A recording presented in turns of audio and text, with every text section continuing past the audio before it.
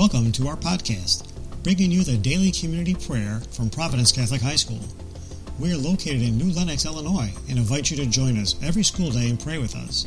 Now, here is today's prayer.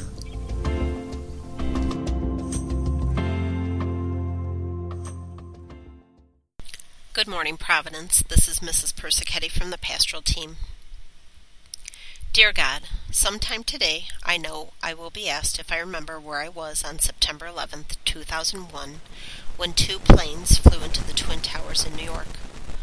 Most of our students in Providence weren't even born yet, but I clearly remember where I was and what I was doing. I was walking my 2 oldest daughters to the bus stop, and my neighbor said that she was watching the news and a commercial jet had just hit one of the towers. I kissed my girls goodbye and walked at a rapid pace 3 houses down and made a beeline into my own home.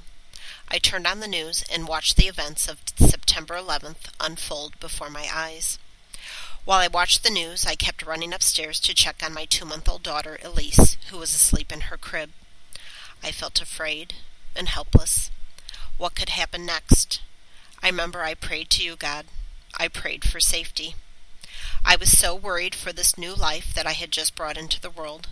I wanted her to be safe, healthy, and happy, and to have a chance to grow into a kind, loving, and caring person.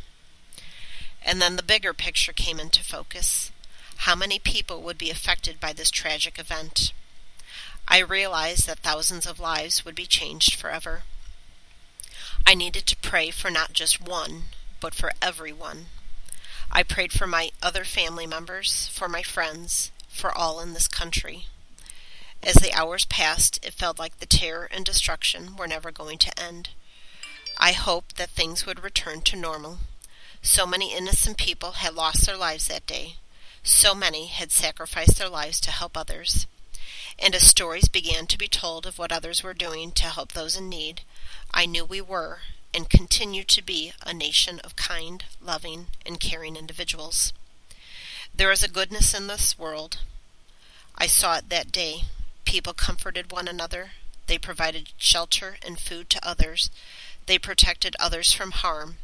And I continue to see goodness in this world. I see it each and every day.